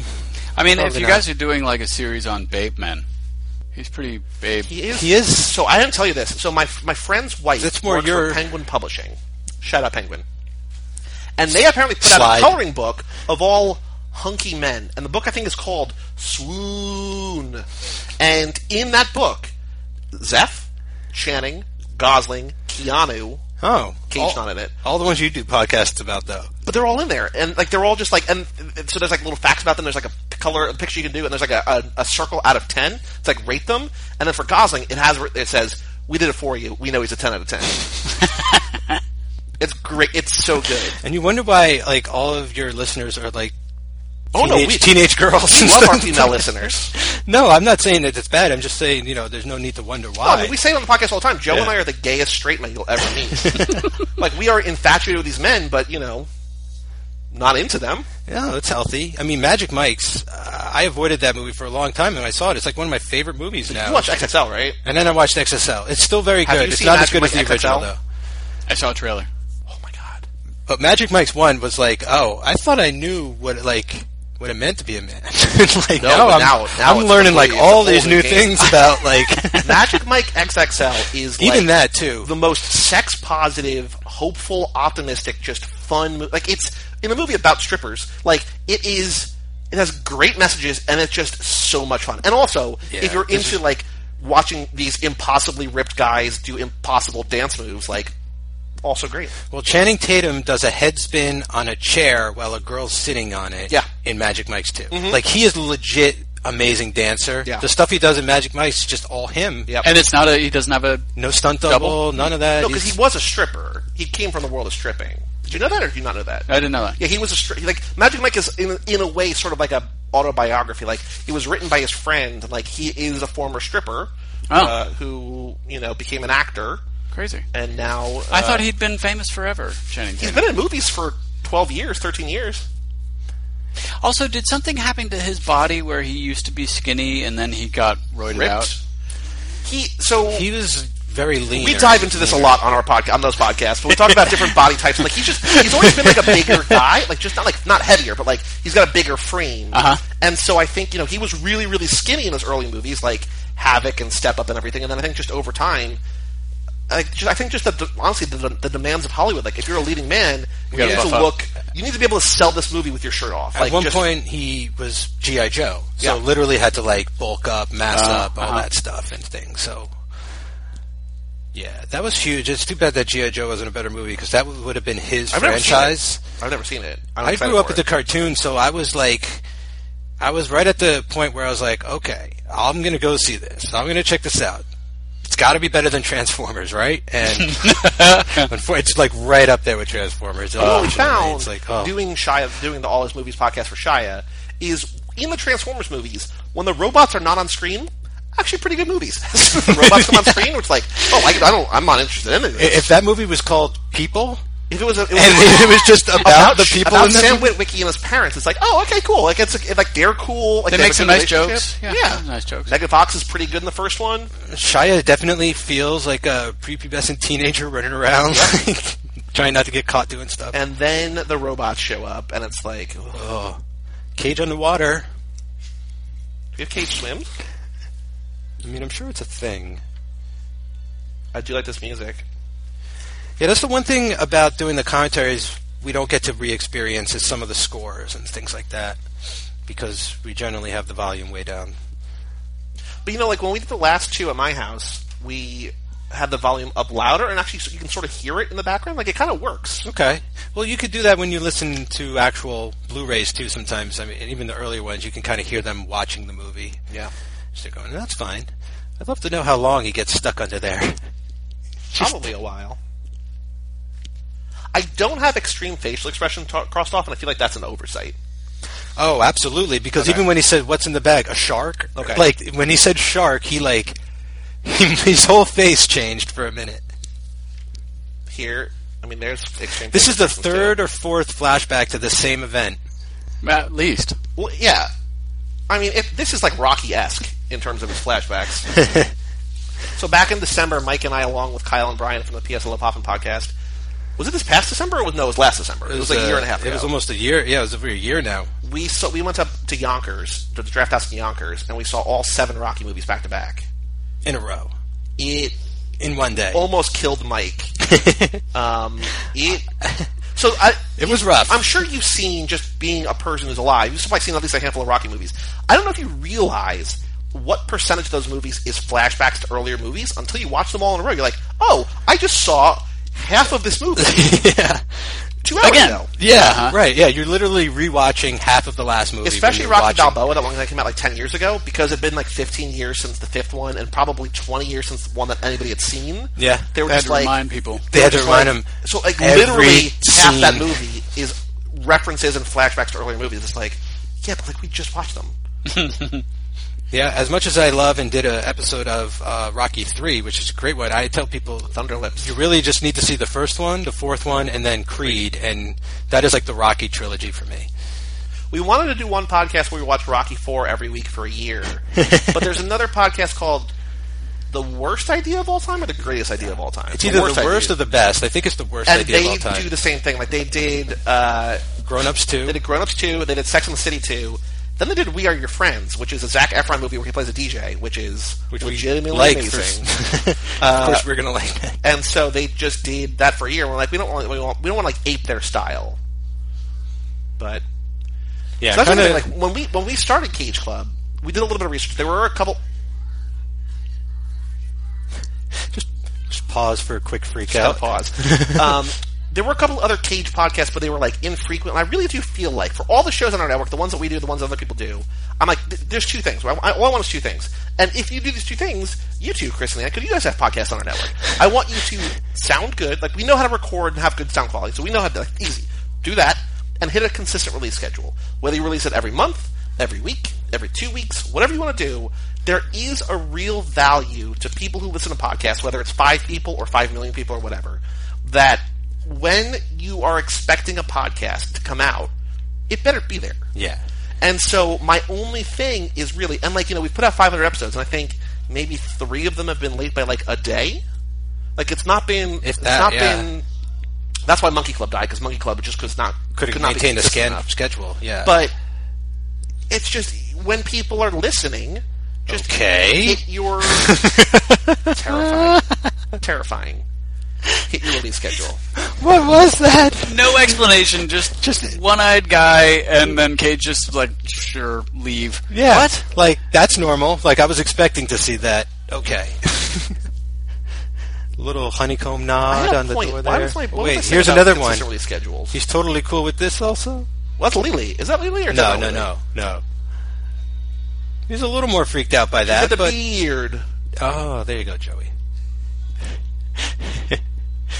But he's not as freaked out as I would be if I opened the door and first saw a man with one eye with all these welts, and then a lady with a beard.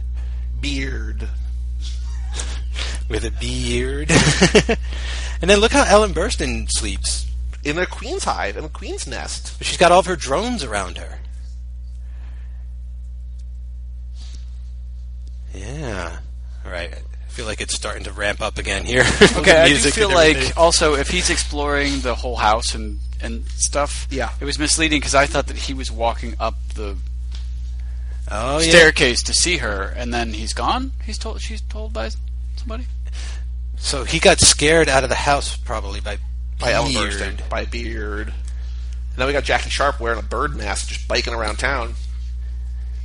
And she's brunette too, so. So is she good or is she not? I don't know. Does that make her? Why is she talking to him like it's like King Arthur's time? Do you think they've been there since like the Middle Ages, like that, like medieval times? I hope so.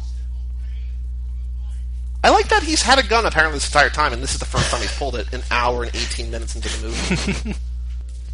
Well, he's finally found a use for it. He's got to point it at a woman. And that is like. It's just to reinforce. If you think that's bad, he's going to sock one in a few minutes. It is he. Oh, sure, Shining twins grown up. Now I remember. So yes, the girl in the beginning really did die. She had a twin sister. Oh, that's right. And that's who they've been using to mess with Cage on the island. He's actually been seeing the twin sister of the girl. Man, what a deep movie. So convoluted. Did he need the bike that badly? I want to know, can we go to this filming location? It's awful pretty. I mean, I want to shoot my own Wicker Man there. Now, here are all the guys. This is like all the guys on the island, probably. Oh, we are mere moments away from him punching a woman, though. I think it's in this scene. Doesn't he do it twice? Does he do there's a couple times. I think he might kick a woman. I think he might punch a woman. It's jarring when it happens. It is. I mean, even when you know it's happening. You're never really prepared for a man to punch a woman in a movie, but... Just, man, he is strutting around. Is that Amy Poehler? No. But I recognize her.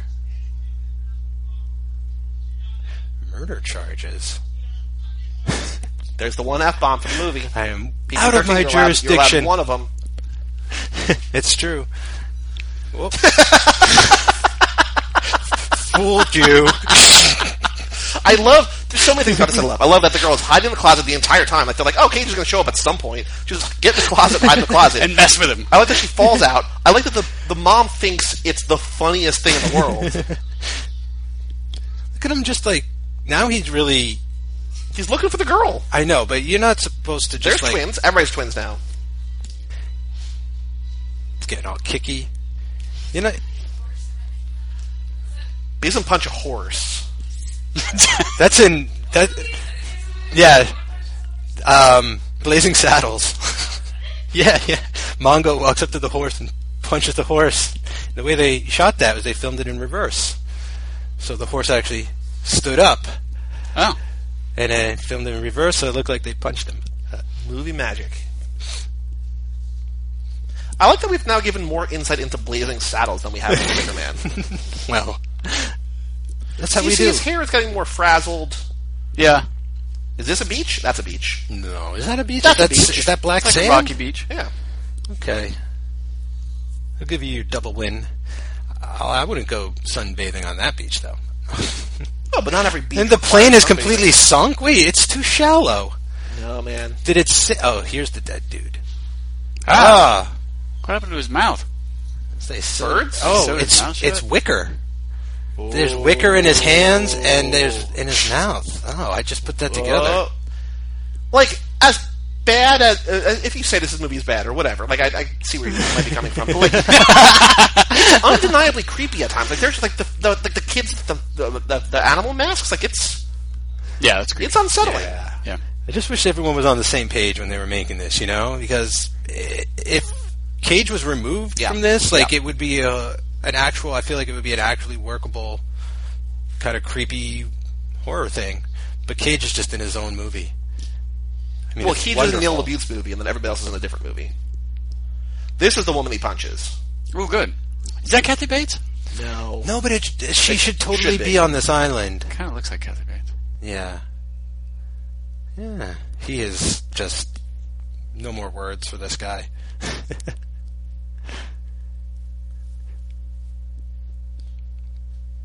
Like, she's just giving him so much eye sass. Oh shit!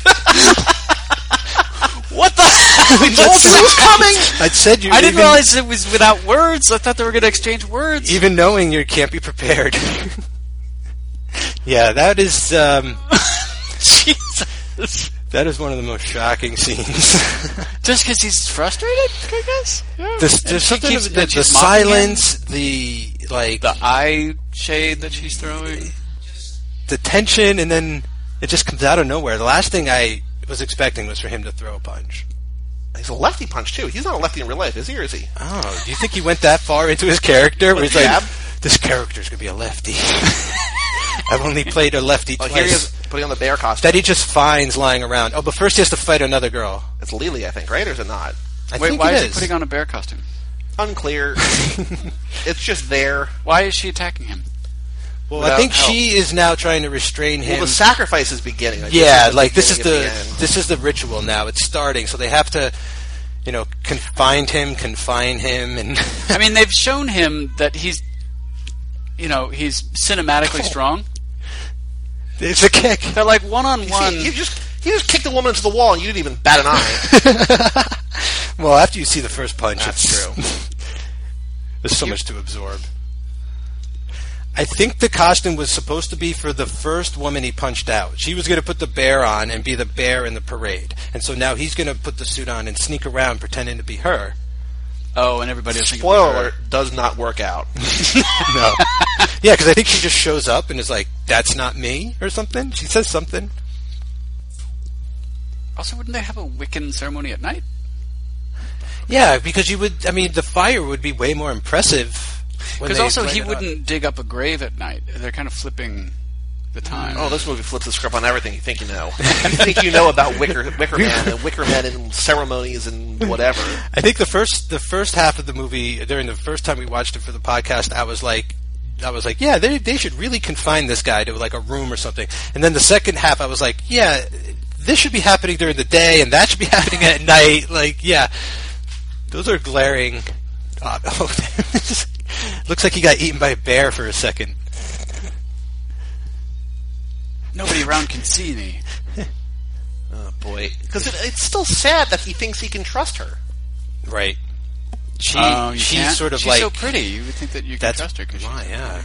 That's how she honeypots you. Oh. What's that from? It's from a Channing movie, I think. Is it? I always thought that was just get your hand stuck in the it's from a Zeph movie. But that's like a saying. Wait, they can't see his face in there? I just saw his face.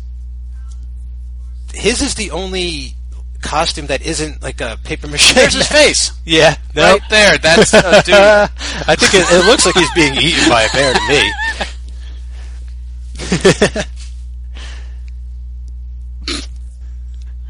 Wow. It's from The Interview. Oh, okay. Oh, that's right. When they we're talking to Kim Jong-il. Yeah, and Kim Jong-un. They're sweet. The third woman assaulted. Go.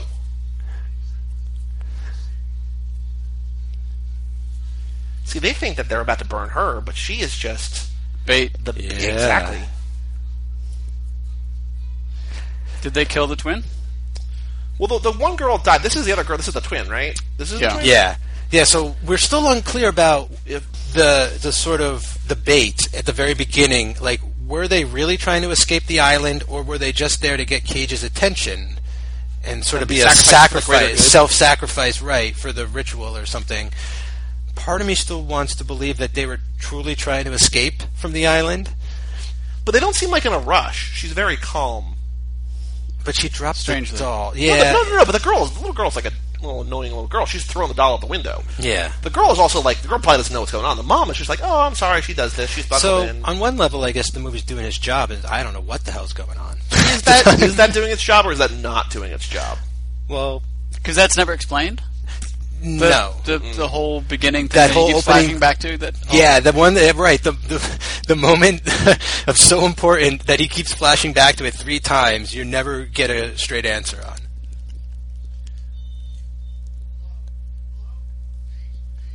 He's finally got some cell service. Cage on the phone. Who's Pete? So that might be the guy with the mustache at the police station that we saw, because there's only like one other actor in this movie that we talked to 2 guys. Yeah, because the rest of their tongues cut out. They couldn't speak. Man, I have almost filled up. I almost did a blackout of this card. That is crazy. This is the big finale here. Yep. Oh, good. She's in on it too. Yeah, the final piece. She's lured them. Did I do it right, Mommy? Oh, Rowan, you were so good. I will shoot all of you in the face. You know what I wish? I mean, it wouldn't be this movie. I wish he pulled a Keanu at the end of Devil's Advocate and just like, oh, you need me? Oh, and killed himself. Wow. Then it resets. And then you just see like the entire like the crops just scorch in an instant because it was supernatural. There's no Wicker Man in the movie called The Wicker Man. I like the fish mask. I don't get the fish though. Out of everybody, I mean I don't get why they're wearing goat masks. Here's where we're getting all the answers.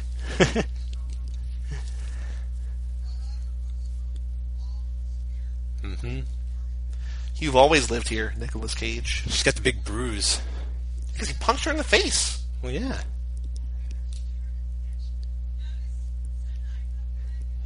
You should feel proud. You're so noble.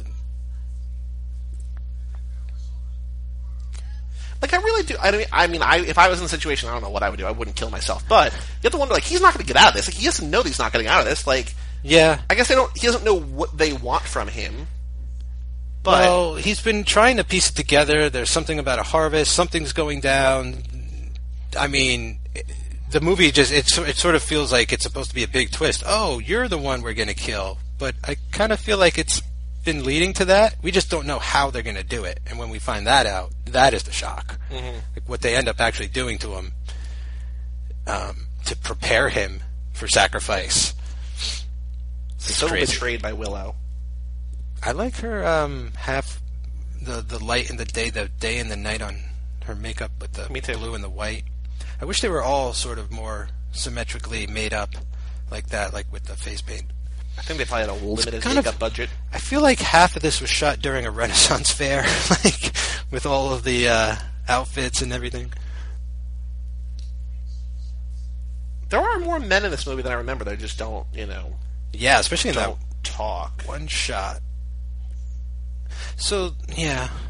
I guess that's what happens to the boys they have on the island, is that they let them grow up there, but they have to be silent servants. Oh, boy. See, this is what happens. Like, we finally wait, those are the people from the station wagon? Are they? The family it kind of looks like? Could that be? So here's a dirty little secret about myself. I cannot tell people apart. Hair confuses me. Like, people have face blindness. If you if Anne went out and came back in different hair, I'd be like, who's this new person? A new photographer. Like, I don't know what it is. Oh, that's why he also couldn't kill himself. Oh, they took all the bullets. Oh, Willow. But I don't know. Like, I can't tell who's who. But okay. So here's where it cuts in the theatrical version. From here, everything from here on, these next couple moments are not in the theatrical cut. So when they bring these logs in and all of this, it basically just cuts from him kicking a girl, and then all of this is cut out. But yeah, now they're going to break his legs. Oh, and then they get him ready with the bees. Yeah, if you thought he was having a rough time up to this point, yeah, his day is about to get real bad.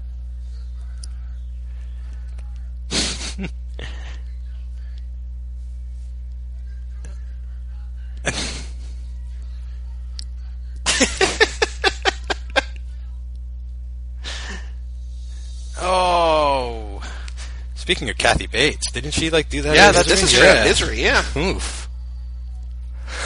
It's okay. The second one's not as bad. One of us. That's the whole thing. It'd be really great though, if at the end that the sky opened up and tentacles came down and there really was a god that they prayed to, and it was I bless you with harvest. I almost spoiled the movie that the end is like that, but I'm not going to spoil the movie. You know what I'm talking about, right? Came out 5 years ago.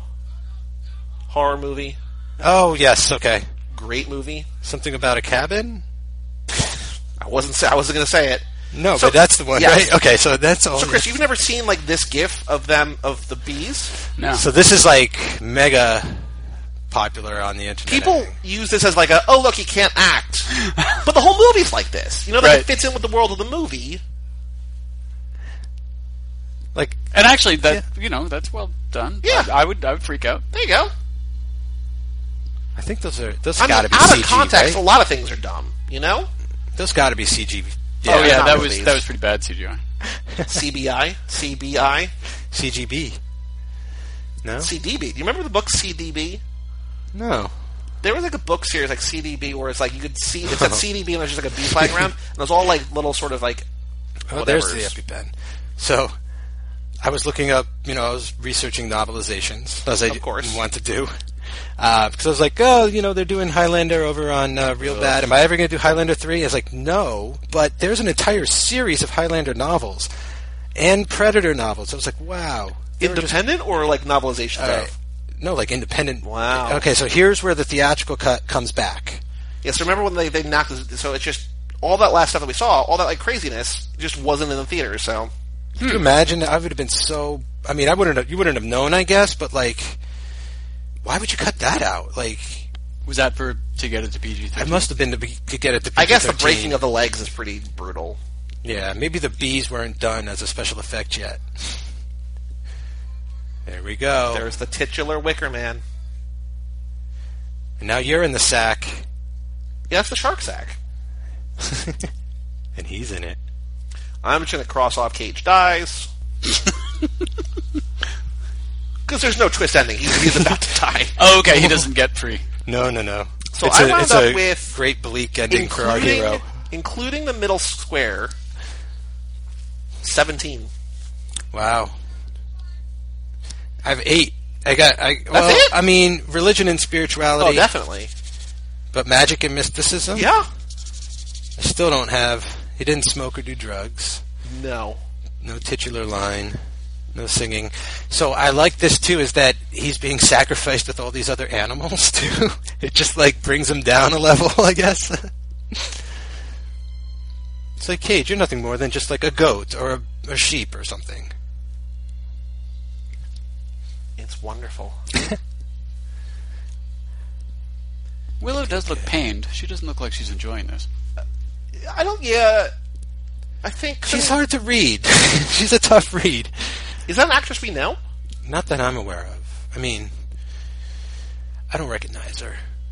I just said I don't recognize anybody ever. This is great how they have the little girl light him. That is just like... That's cold. Yeah, that's... Or is it real warm?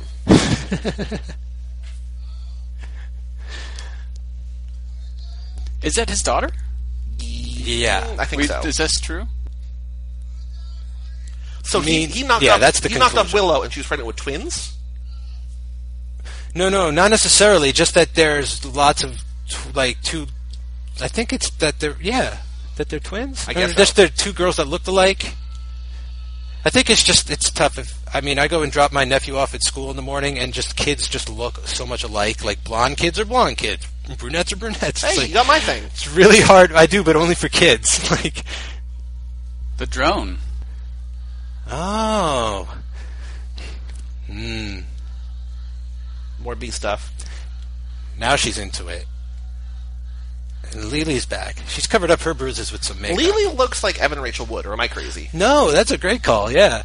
Evan Rachel Wood did some interviews after Westworld, looked more like a cyborg in real life than in the show Westworld. I feel like that's mean. No, because she had, makeup like in Blade Runner. She had, the Pris eyeliner. She was wearing, a leather, shiny pleather jacket. In Westworld, she's not supposed to look like a robot. She's supposed to look like a person. Yeah.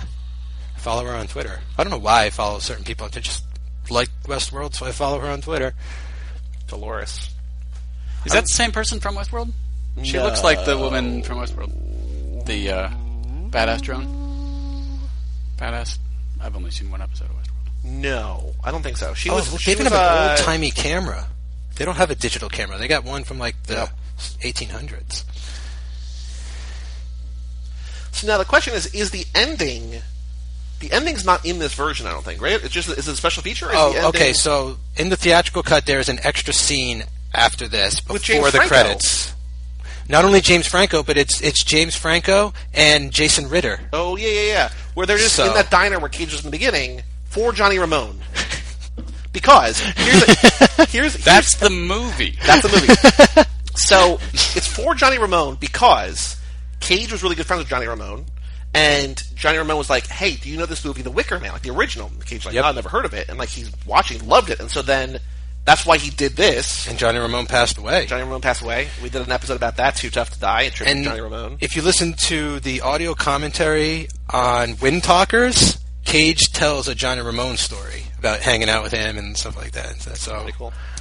So that's why it's for Johnny Ramone, because he introduced Cage to this world of the Wicker Man. But so at the end of the theatrical cut, and there's a special James Franco is in this. Yeah, they're not in this version. Like, they're credited, but they're not in this. We could put that scene on after. So there's a diner they go to, and they're just there, and you see Willow or whoever like pick them up, like, oh, like, hey, like, you're a couple of these guys or whatever. Yeah, Lily Sobieski shows up and is like picking up guys at the bar. So the whole cycle's going to start again. Yeah, so they were sent out into the world now to find new guys for when the next harvest comes. I gotta say, that sounds like a better ending. Because this is just kind of, well, this is a real downer of an ending. Like, this is like he just died, like, and then scene. Yeah, we're done. The other one's a real twist ending, where it's like, here we go again. That sounds better. Yeah. Real M. Night Shyamalan. We gotta stop using him in reference to twist endings, though, because it's been so long, I feel. I just think of it because there's that one Robot Chicken episode where it's like, what a twist. But then no one else is making twists, so I guess we got to leave it. You got to stay with M. Night. We got to stick with M. Night. Yeah. We sit through and watch all the credits too, because we're never sure there might be a post-credit scene. We've been surprised by a couple. I'm pretty sure there's not in this one. I know for a fact. So in Adaptation, which is a terrific movie, it's where Cage plays twins. Wait, Adaptation? Yeah. It's a movie. What? Susan Orlean? Yes. Orchid Thief? Mm-hmm. Yeah. I didn't remember he was in that. Okay. He's the star of it. He plays twins. So you've seen 3 Cage movies. You've seen 3 great ones. Yeah, I didn't know that. Okay. So at the end of the credits, it's dedicated to... Oh, no, the beginning of the credits is dedicated to... But at the end, there's a quote from the book that his brother is writing, or the screenplay that the brother is writing. Yeah. And so it ends on this quote. It's like, oh, we've never seen that before. It ends... There's a post-credit scene, and then it's a quote from a fake screenplay that his brother's writing in the movie. So it's like the 3. It's like the whole movie is very meta. Yeah. And so at the very end, they give you one more jab before you leave the theater. So the next movie that we're going to do next episode is Bad Lieutenant Port of Call, New Orleans, which is crazy, maybe the craziest Cage movie that's ever existed. Crazy. Wait, I mean, it's Bad Lieutenant was a movie. Was it from like the 70s with Harvey Keitel? And then, this is like a spiritual sequel. So and then what? Louisiana? What? Werner Herzog made it. Port of Call, New Orleans. Yeah. Werner Herzog directed it. It is. Wait, he actually directed this? No, the next one. The next one we're going to do. Yeah. Wow. He did a Werner Herzog movie. Not only is it crazy, but it's great. Wait, is it crazy in this way, where it's just like ridiculous? Sometimes, but it's objectively. I think it's objectively a good movie. Yeah, the name just makes it sound like it's going to be awful. It sounds goofy. Yeah, it's got a problem. There's a lot of tack on. A lot of word. Yeah, I think the whole even that it is a Bad Lieutenant kind of rubbed people the wrong way to begin with, saying like, "Oh, it has nothing to do with Bad Lieutenant. What are you talking about?" And so they just kind of took a title and ran with it. And that's actually that movie's title is a joke that Paula Tompkins runs with a lot whenever he like impersonates Werner Herzog, because there's colons in certain places but not colons in other places, and just like it's a very specific title for really no reason. I think it was originally called like Port of Call or something, and then they're like, oh no, like let's just like make it a Bad Lieutenant. But they got the rights to make a Bad Lieutenant sequel instead of making like a true blue Harvey Keitel sequel. They're like, let's just use the name and make it like, that happens a lot more often. Wait, so in the beginning of Reservoir Dogs, when they're talking about True Blue, they're talking about a Harvey Keitel movie? Well, he was in a movie, True Blue, also? Wait, what's True Blue? Was that Harvey Keitel? No, Bad Lieutenant. What's True Blue? Oh, I don't know. You just said it. Did I? I meant, did I? No, I said... You said True Blue. Oh, we're going to have to go to the tape. I thought I said Bad Lieutenant. You said instead of making a True Blue sequel. Oh, yeah. Instead of... Yeah. Oh, you're just using it as a phrase. Yeah, no, right. Instead of making it an actual sequel. True sequel, right. Sorry, didn't mean to cross your wires there. Blow my mind. There's nothing after there. So we will be back in 2 weeks for Bad Lieutenant, Port of Call, New Orleans. And that's how they end. Thanks, bye.